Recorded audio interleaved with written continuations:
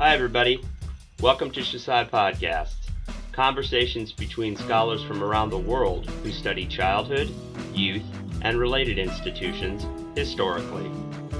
As an official production of the Society for the History of Children and Youth, you can subscribe to these shows through iTunes or Google Play. Written and visual materials associated with each episode are available at our website, shcy.org.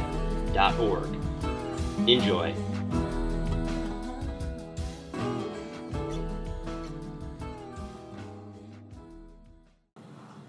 There we go. Okay, hi Jane. Hi Renee. Hi everyone. My name is Renee Bondi, and I'm Adjunct Professor of Women's and Gender Studies at the University of Windsor. And I'm here today with Jane Nicholas. Jane is an historian at St. Jerome's University in the University of Waterloo, and she is the director of the Tri-University Graduate Program in History. Jane's research interests include the history of the modern body. Her previous publications include The Modern Girl, Feminine Modernities, the Body and Commodities in the 1920s, and also Feminist Pedagogy in Higher Education, edited with myself and Tracy Penny Light. Her most recent publication is the subject of our chat today. We're going to talk about Canadian Carnival Freaks and the Extraordinary Body, 1900 to the 1970s, and that's published by the University of Toronto Press. So, Jane, can you tell us a little bit about what brought you to this area of study? I guess I'm wondering specifically how your interests in the modern girl and in cultures of display and commodification led you to the study of carnival freaks and the extraordinary body. Mm-hmm. So I think in some ways I see this project as being the other half, like an extended other half of the Modern Girl project. So the Modern Girl was really interested in the beautiful body and the display of beautiful bodies, especially things like beauty contests. And I should explain to listeners now that we're both giggling a little bit because my 100-pound Malamute has just joined us in the room, so he might say hi to folks as well.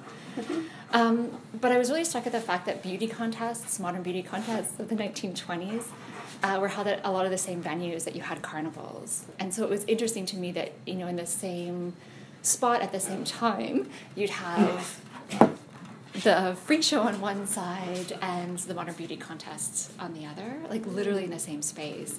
And so it got me thinking about how constructed beauty is, but then also how constructed the freak was in opposition to that idea of beauty. And it's interesting to me that oftentimes we see disability as being incompatible with beauty, but I think that reveals itself to be a historical construction. Wellington, no.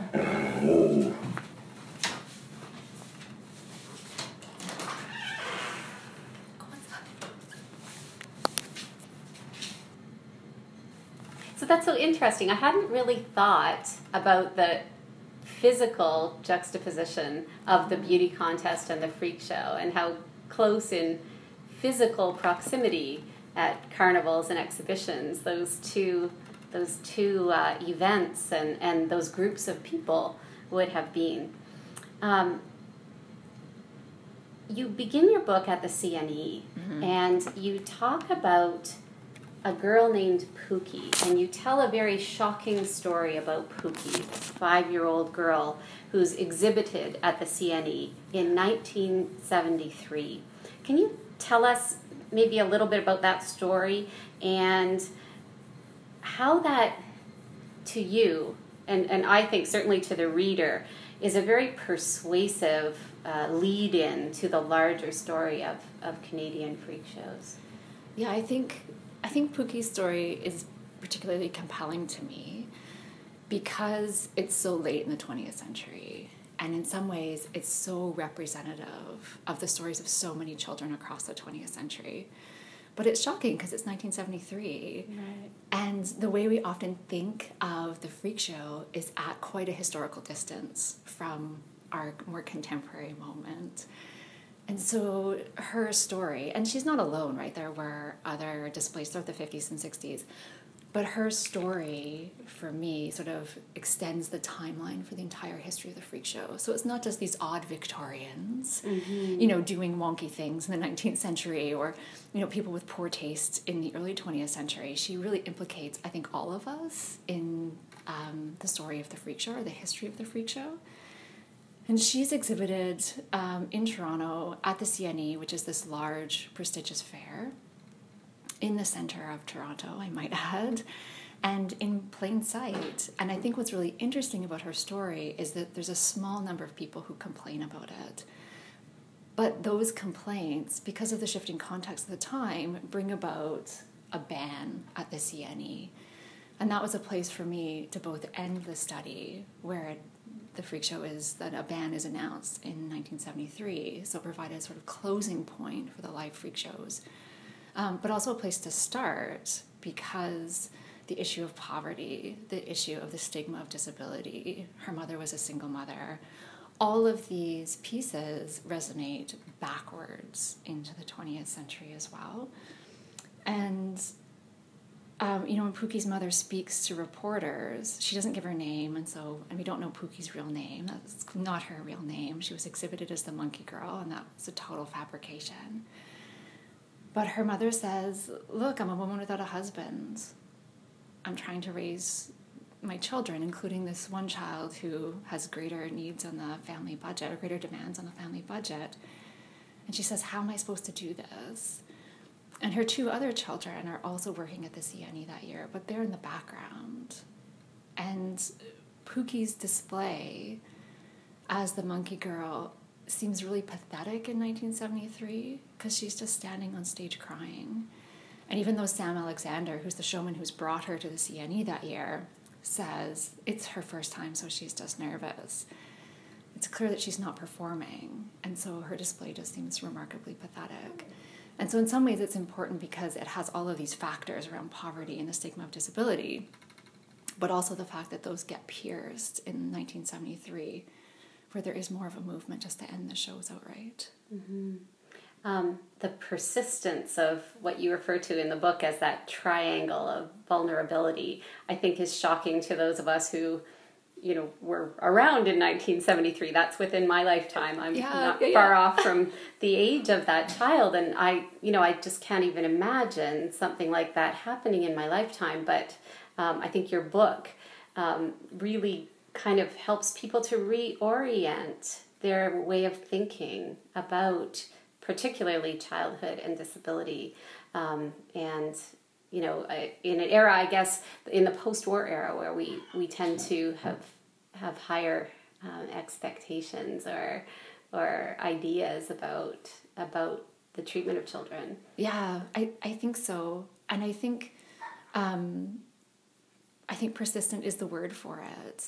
And to me, it is shocking that it's into the 1970s.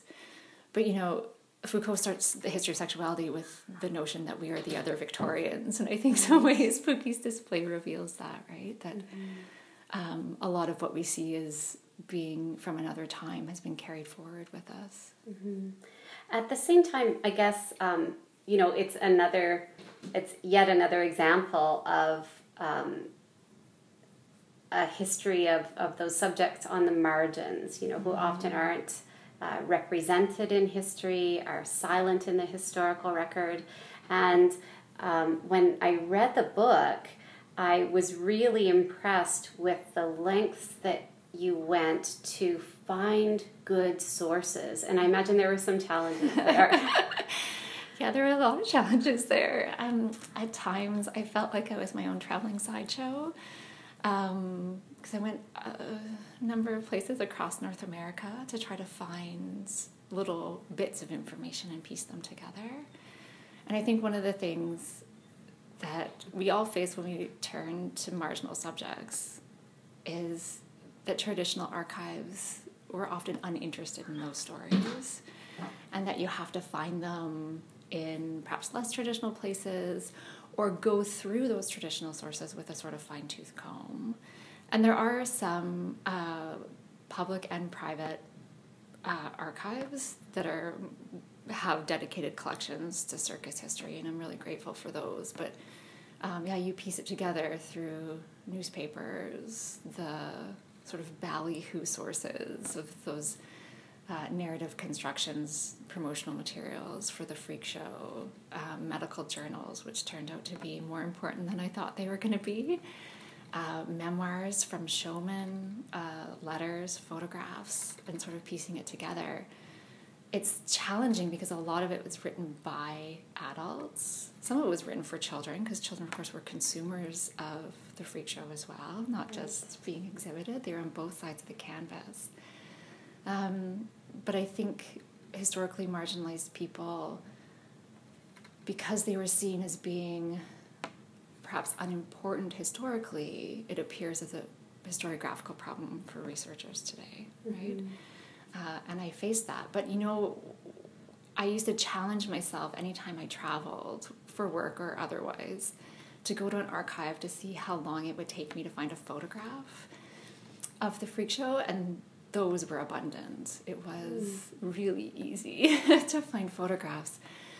But photographs were really troubling for me, and that's why there's so few of them in the book, because I had a hard time distinguishing between myself as a historian and myself as a sort of quasi-show person reproducing a sideshow.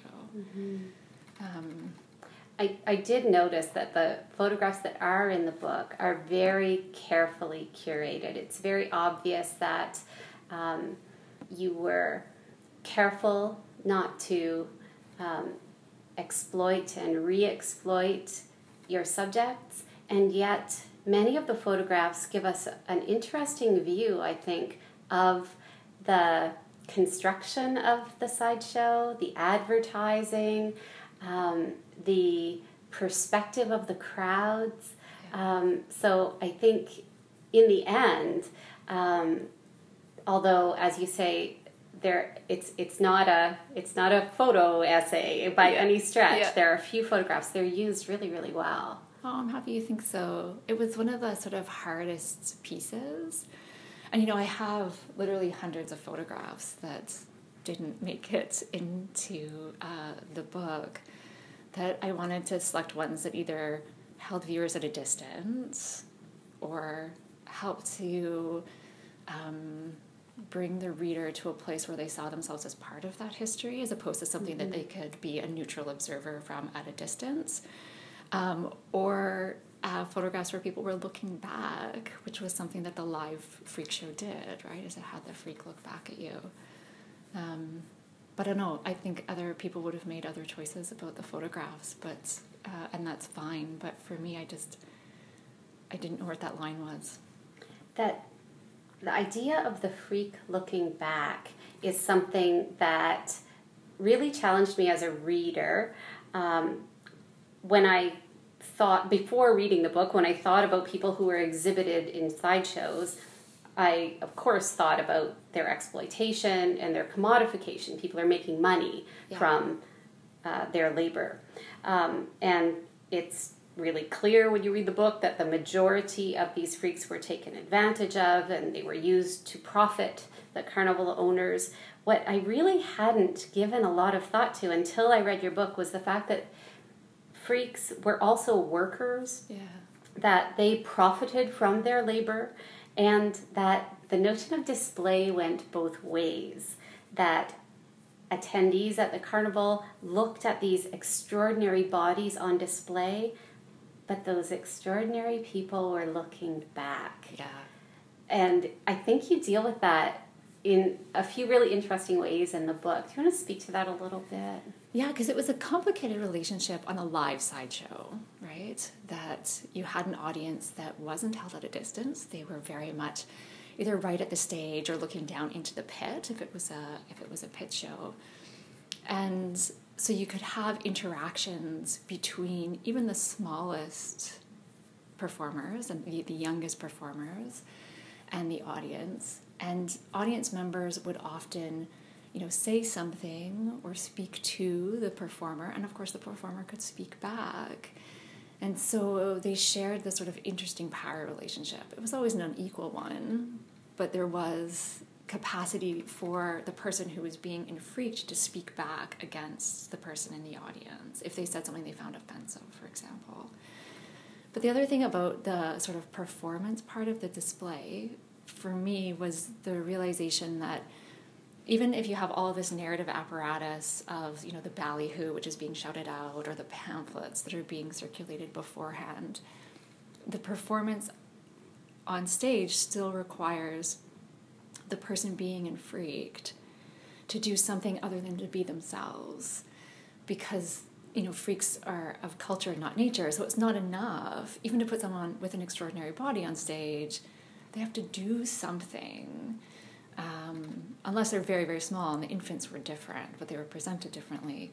But they have to do something. And I think, to go back to the Pookie story, I think this is what causes the outcry, is that she's not performing. Mm-hmm. And so people see her in a more human cast, a more human light, than they see other performers. And I think that is ultimately what causes the outcry. Mm-hmm. Mm-hmm. I notice as you're speaking that you're using the word freak and the verb to enfreak, or to be enfreaked. And one of the things that I had to sort of adjust to as a reader was the use of language. And much of the language of the freak show is very fraught, mm-hmm. right? And has very negative connotations. And to refer to a person as a freak isn't a comfortable position for me. How did you grapple with that? And there were other words in the book as well. You used the word midget because that word was used in the context of the carnival.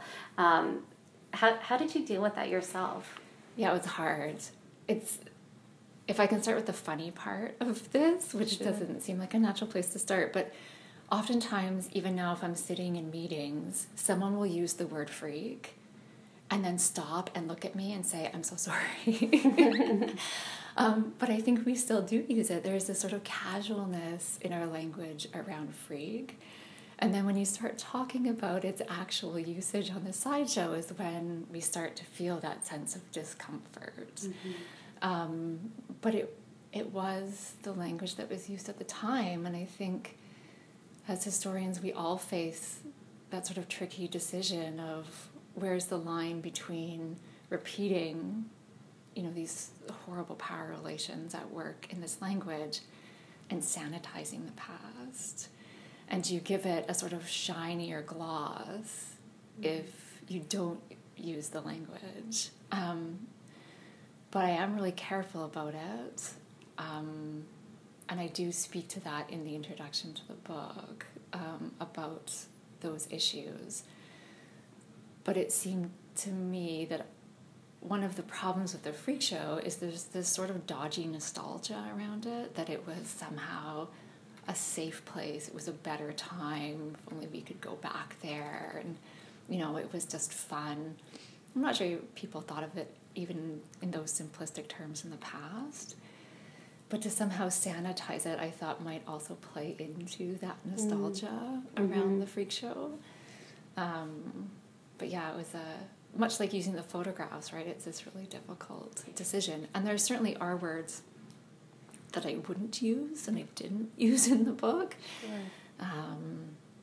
But some of them used in the context of the time I thought were appropriate. Mm-hmm. But yeah, freak is still uncomfortable, and yet it still rolls off people's tongues. It took me a long time to work on this project, and I had so many moments at conferences or just in town where people who didn't know me but who knew that I was doing the project, when they saw me, would stop and point and say, "Circus freaks." And so, yeah, I think it's still commonly used, right, as a word, and I hope that maybe the book helps trouble some of that history. Sure. Yeah, I think that's important. You mentioned that there was that sense of lightheartedness and fun, and the entertainment value of the carnival was undeniable. That's why people attended. That's why they brought their children.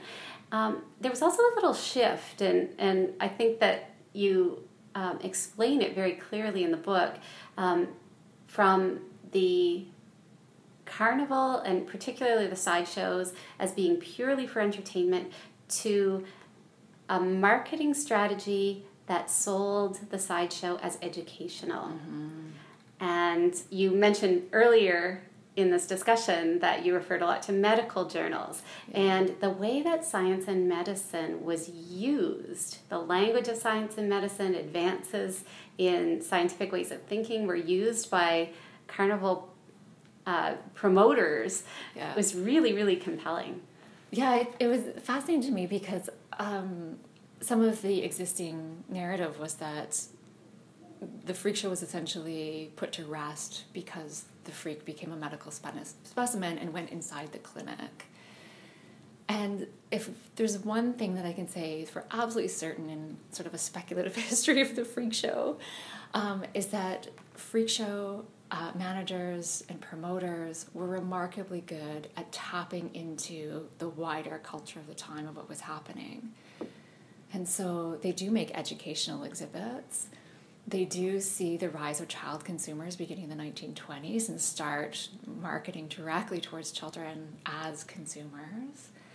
And they see and they really witness the rise of medicine as the key sort of explanatory profession for the body.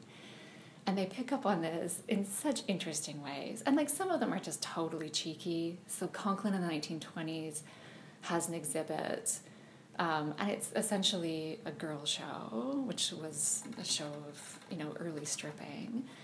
But they, in their sort of promotional materials, say, well, it'll give you a lesson in anatomy. Well, that's like a cheap throwaway, right?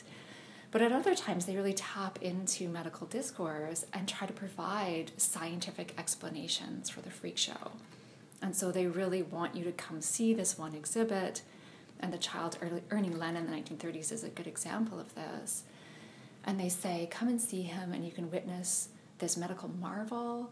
And they have all of this sort of big scientific language and terminology for it. And they have nurses, allegedly nurses. They tended to be women from the girl shows who sort of did double duty as nurses. They have nurses and doctors there. And so they tap into that whole apparatus. And it helps keep the shows alive because it gives people another reason and perhaps an easier out. It's not just sort of frivolous consumption. It's educational too, right? So there's a sort of different apparatus that comes into it at the same time. Right, and with the rise of child protection, for example, they needed another reason. They couldn't just blatantly exploit particularly children. There needed to be a reason for, and some of it was very paternalistic. They sort of couched their relationship to these children, which they often purchase from their parents, under the guise of protection. Yeah, absolutely. And it was, for some of them, they said, well, we're going to help them get medical care because they can't otherwise afford it. And so if you come to the sideshow and you give us your dime, we'll make sure those dimes go to the child's welfare. And so people could see as being sort of economically contributing. But they're also seen as being sort of wider exemplars for what modern medicine could do. And whether or not the children saw any benefit is mixed. But it certainly provides the showman with, I think, a very compelling story for why people should continue to support the freak show. And the other thing they do is they say, well, there's no one else who's willing to take care of these children, right? Like if regular society has, thrown these people away, we're the ones who are caring for them. And so it also sort of points out to, I think, some really legitimate gaps in things like child welfare and just how profoundly children with disabilities were left out of that system in some ways. They weren't even seen as being children in some ways. That kind of brings us to your chapter about the Dion quintuplets, a very Canadian example, obviously. And they're very much of that time period where the medicalization of childhood sort of allowed for their exhibition. Yeah, quite directly. And they become sort of exemplars of childhoods when the reality is that their childhood is so completely compromised by their exhibition. I think one of the things that I find really interesting about the Dionne story is oftentimes we don't see it as a story connected to the freak show. And I think that's because they're often deemed to be cute. They're beautiful little girls. There just happen to be 5 of them. And we associate freakery, I think, more commonly with things associated with ugliness. But cute has its own really troubled history, especially related to childhood. It helps make children into commodities. But of course, the Ontario government steps in with the Dionnes because the father, with the blessing of his parish priest, enters into a contract with a sideshowman from the U.S. to put the girls on exhibit if they're well enough to go. And Dr. Defoe was supposed to give his approval and knew about this contract. But this contract provides the impetus for the Ontario government, in the name of care and welfare, to step in and take the children away from their parents, which was quite an extraordinary act, because they leave the other Dionne children with the parents, and then end up essentially building their own sideshow. It doesn't travel, it stays, but it's very much in the line of the 1930s freak show. I guess what's interesting, too, about the Dionne story is that as adults, they speak back very directly to their experience. Yeah. And your other subjects, perhaps you don't have those same kinds of first-person narratives and reflections. Yeah, exactly. That, one of the things that's hard about the freak show is that so much of the material uses stage names, and so even knowing the children's real names is difficult. And then I think what is probably common with children who have experienced some sense of exploitation is that when it's over, you want your own privacy back. And so you don't necessarily want a historian snooping around for whatever reason, right? Good or bad. That you want to be able to hold your own story privately. And so the Dionnes are a good example because they've spoken so publicly, like you point out, whereas other children didn't for whatever reason. I want to go back a little bit to the idea of the small and cute and their relationship to the freak. I love the phrase, the spectacularization of small and cute, because it's related to exploitation, but we don't think of it as exploitation in the same way. But it's part of the extraordinary and the spectacular in a very seemingly innocuous way. Yeah, things are just cute. You can appreciate them, you can pet them, you can hold them, you can consume them, and it seems sort of innocent, right? Or it doesn't seem ill-intentioned. And it could be those things, but I think the overall structure of it is that it can be very dangerous, right? Is that you don't realize what's at stake when you've dismissed something as cute. You've diminished it, right? You've turned it into something that could be petted and held or otherwise consumed. And with that, then you sort of remove yourself out of a system of power relations that are still there. And this happened with the display of people of small stature as well, right? Who were displayed as dolls, so not even fully human, or as children when they were adults, just because we have those associations of larger stature with adulthood. That's not of nature, right? Though again, that's of culture. But I think that also allowed the showman to put on seemingly much more positive exhibits, family-friendly exhibits that children could consume without being concerned about what they were learning. It seemed very innocent. Yes, it's hard to object to those performances. Exactly. So the people who object to other performances won't come at you for that stuff. but they're not unproblematic, right? It's just it's a profoundly different framing, but it's not unproblematic. I think a lot of really good histories make us think about the present day. And reading your book, in one way, you read thinking, gee, I'm glad this is a thing of the past. I'm glad the carnival sideshow doesn't exist in the same way today.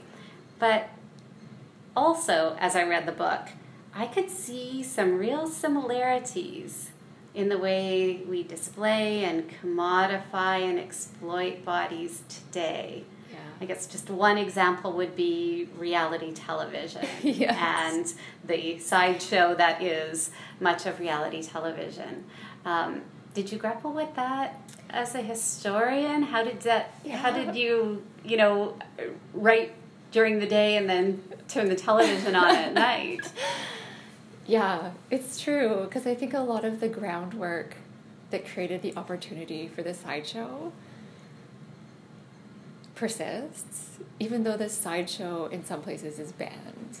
And I think this is one of the issues with banning the sideshow, is people say, well, we banned the sideshow, that's nice, it's done, we can continue on.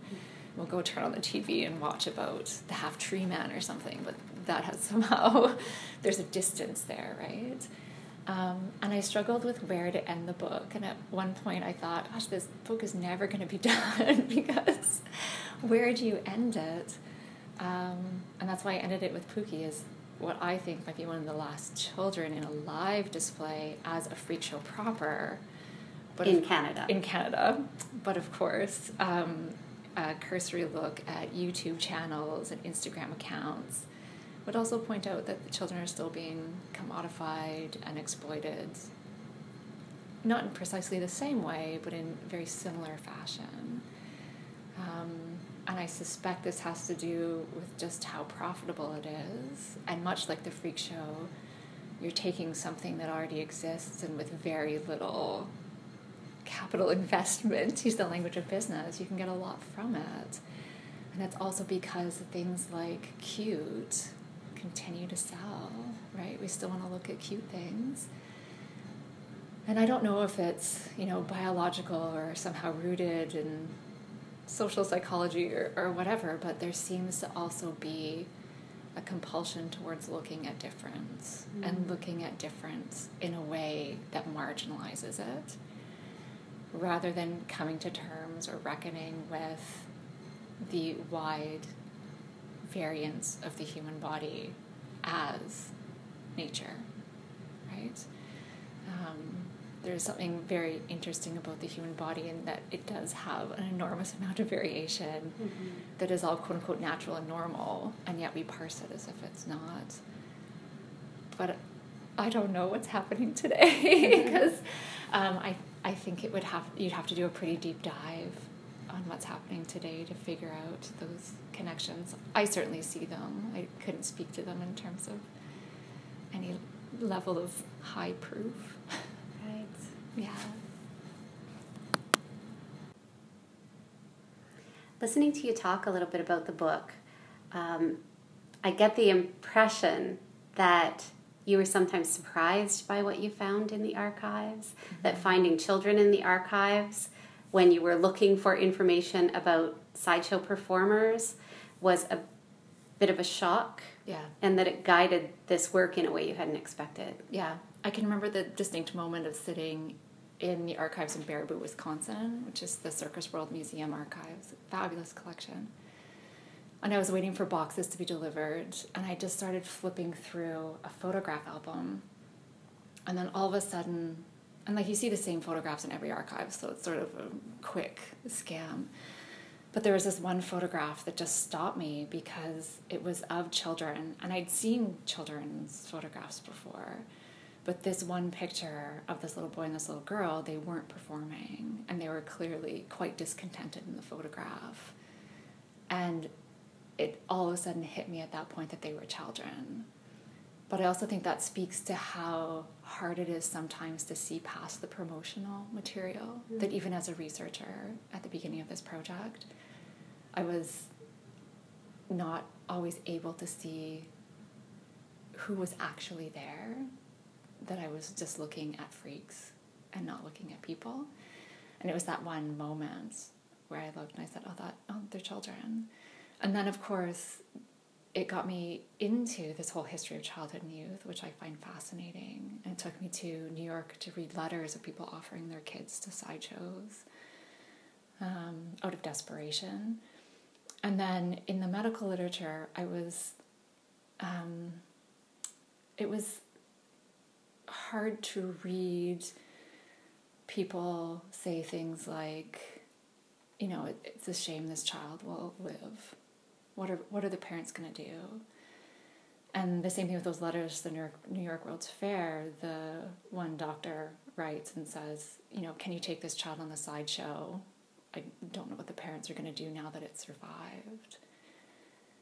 And so that was illuminating in regards to the fact that I had very much thought I was doing a cultural history around popular and consumer culture, and then all of a sudden being taken into this really fascinating history of childhood and youth. Mm-hmm. So, can you tell us just a little bit, if you don't mind, about the project you're working on currently? Yeah, so the whole idea of, it's the concern that the child had lived got me thinking about the question, and this is Judith Butler's question in Precarious Life, about what makes a life grievable. Mm.